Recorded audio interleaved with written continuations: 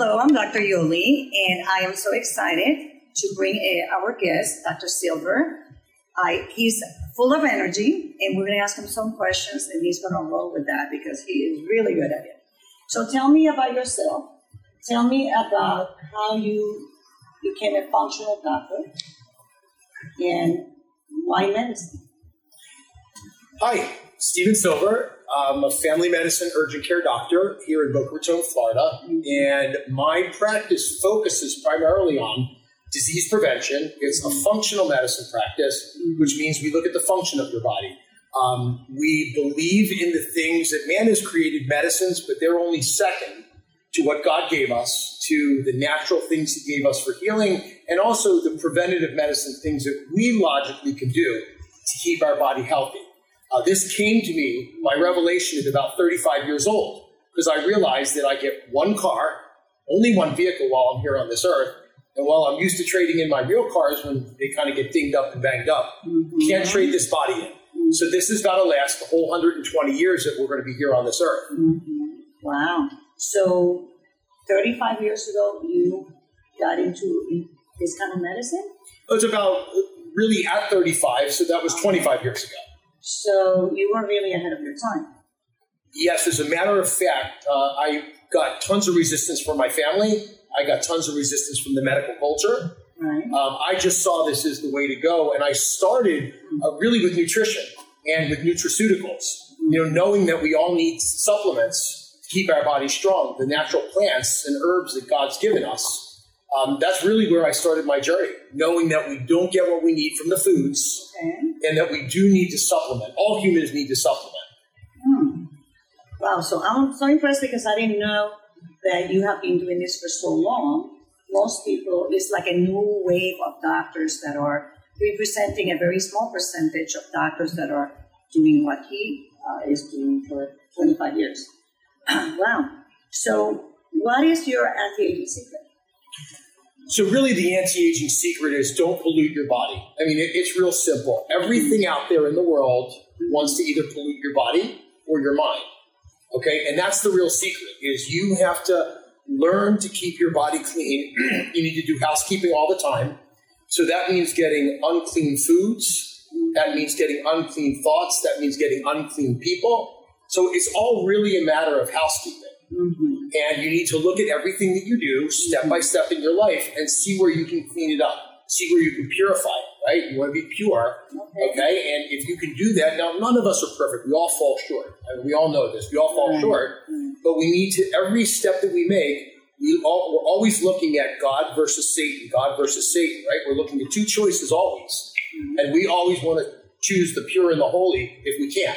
Right. Okay, so that has to do with foods. So you want to go for organic foods, whole foods, no pesticides, no preservatives, no artificial colors, right? Food is our medicine. Hippocrates, the father of medicine, said that, right? Let food be thy medicine and medicine be thy food. So we have to start there, because if you live 75 years and you eat 3 times a day, that's 90,000 doses that go into your body over a lifetime. So there's nothing we do more than to put food into our mouth. So you were telling us about anti-aging secrets. So walk me through a day of your life. Like, what does that look like? Because you're an expert. So we want the people to know what does an expert does. You wake up at what time?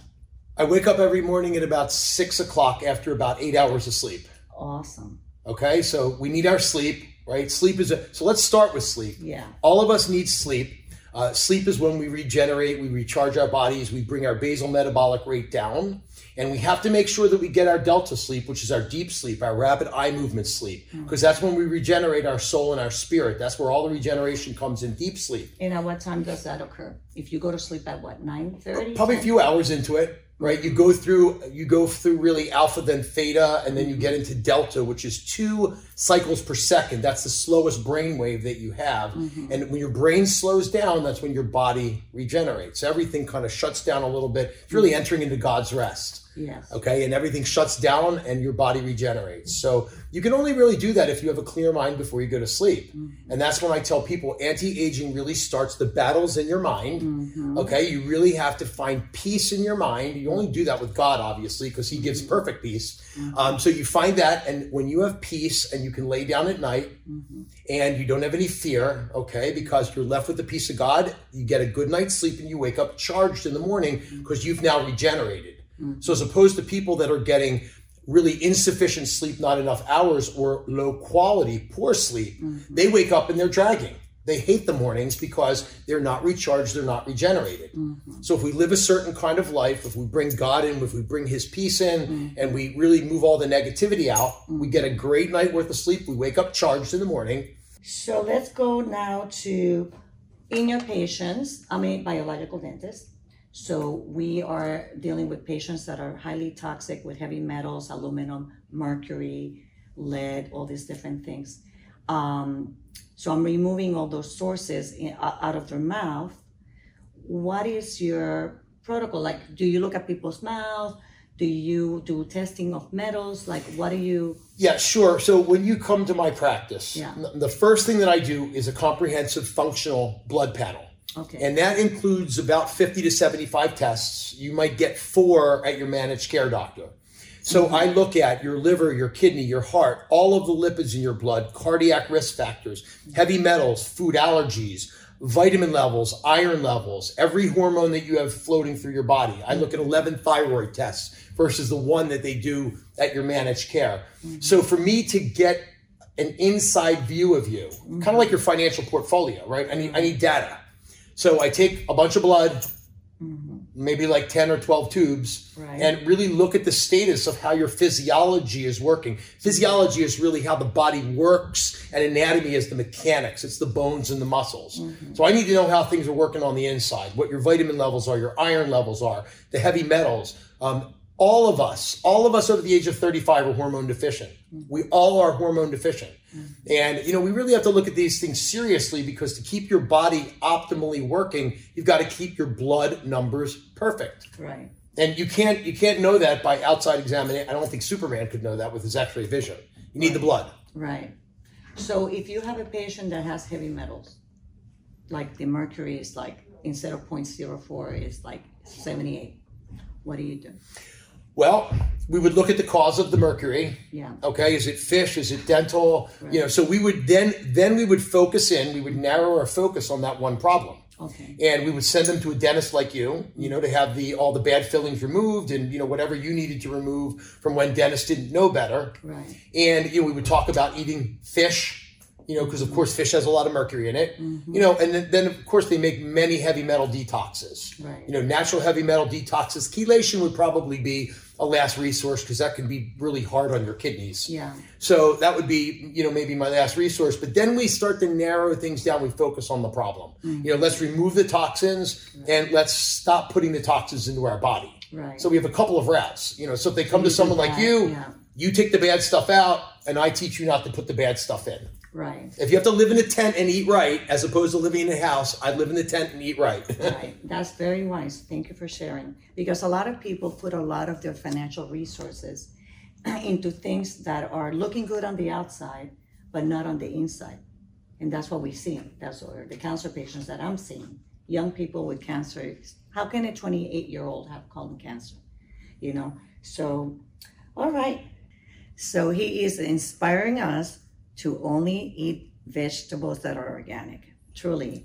And it's plant-based. So when I talk to my patients, I look them square in the eye. I do not expect you to be perfect, but if you're eating meat 3 times a day, let's make it for special occasions. Let's try backing that down, and let's start adding more plant-based products versus the animal products in your diet. Is one of the things that most inspires the energy in me. Right. Is I don't waste all my energy digesting these heavy meat products. So I have a lot of energy to share with everybody else. So you want to explain to the public that is listening about the process of digestion with the vegetables and versus the meat? Right. So when you look at our GI tract, we have a GI tract of an herbivore, just like a cow. We have a long and windy GI tract. Okay. Carnivores are things like bears and lions and tigers. They have a very, very short GI tract. So when they eat meat, the meat goes through pretty quickly because it's not going through this windy little tunnel. Now, in humans, when people eat a big steak dinner and a couple hours later, you're like, hey, let's go out and have some fun. They're like, oh, my steak is still right here. It really is still right there. Okay, because it's got miles and miles, it's got like 80 feet to travel. All right, so the longer that anything stays in the GI tract, it's called GI transit time, which is the time it takes from your mouth to be eliminated to the body. Now, vegetables are like 8 to 12 hours. Meat can be 3 days. So the longer the meat and the longer that waste from a meat dinner stays in contact with the colon, the more chance that toxins are going to spread into the colonic mucosa and give you colon cancer. So one of the biggest reasons not to eat meat is because we have colon cancer like Asia doesn't have. They do rice and vegetables, we do meat, and of course we have all the colon cancer. And these are things you start to think about after you hit 35 and 40. Nobody thinks about these things when they're 25, and they should. All right, but we start when we're concerned about the brevity of the amount of time we have left on this earth. Then we start like, oh my gosh, what should I be doing? Well, you've been living in sin for the last 50 years. Let's see if I can fix this right now. You know, it's really hard to fix things. I feel like a fireman sometimes when I'd rather be a fire inspector. I'd rather be a fire inspector and not have the fire break out, but teach you how to prevent the fire. Right, that's fantastic. I'm inspired. Wow. So I have a lot of patients and even employees that they have the meat diet, and they're always complaining about acid reflux. So explain that to the public. Why do they have more acidity to digest the meat? Like what goes on? So a calorie is a measure of work. It's actually measured in joules, which is a measure of work. So the more difficult something is to digest, the more work it is to digest, right? That makes sense, right? When you eat steak tartare, it's very difficult to rip it apart, right? But when you eat well done steak, right, it kind of like falls apart because you've broken the protein links in it. So when people are eating meat, you need more acid to pummel that meat, to break it down. And, you know, you're really flooding your system with acid. With vegetables, things are much easier to break down. You don't have those heavy protein bonds that needed to be broken down. And so digestion becomes easier, and you're going to have a lot less acid reflux. So a lot of people struggle keeping, you know, like the diets, and they go, what would you recommend for somebody that doesn't have the discipline, right? Because I hear it all day long. I did a diet, I did it for 2 weeks, and they go back into... So what's missing there? It's faith. You need to live by faith. What does faith mean? It's obedience and it's discipline. Right. So the example I use to my patients, and I always get chuckles in the room. Are you married? Yes, I'm married. How would your wife be if you were faithful 360 days a year? Would she be okay with that? It's only 5 days that you weren't faithful. No big deal, right? Right. So when we're married, okay, we become faithful to our partner. Like everything in life that you need to be faithful to takes discipline, right? We walk by faith, not by sight. If we believe in God, we live by faith. Like that's not easy because the world pulls us away from that, right? The devil always tries to pull us into sin, right? Which could be a cannoli, it could be a venti mocha from Starbucks, it could be a piece of cake, it could be a cheese pizza, it could be wings with buffalo wings with blue cheese at the football game. That's sin. That's sin for your body. You're just not honoring your God with your body when you do that. You know, so it really becomes a matter of faith. Now, I normally see faith when people have had their first heart attack, they have stents placed, and all of a sudden they come to Jesus. And I don't mean religiously or spiritually. They just come, Doc, I don't want to die. Right. Like, what am I going to do? I'm like, well, brother, I've been telling you your cholesterol's been high for 15 years because of the meat and the cheese and the dairy. And then they come to Jesus and they swear it off. Right. But unfortunately, it takes that experiential learning for people to change their ways, which is unfortunate. Right. You know, I hate when people have to learn a lesson that way. Yeah. I hate it. So that's why we're doing the podcast and we're sharing with people, because we believe that sometimes it's lack of knowledge. So we're doing this interview, and sometimes it's lack of discipline.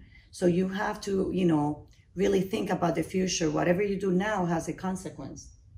So what is your prescription, God's prescription, according to you, for health?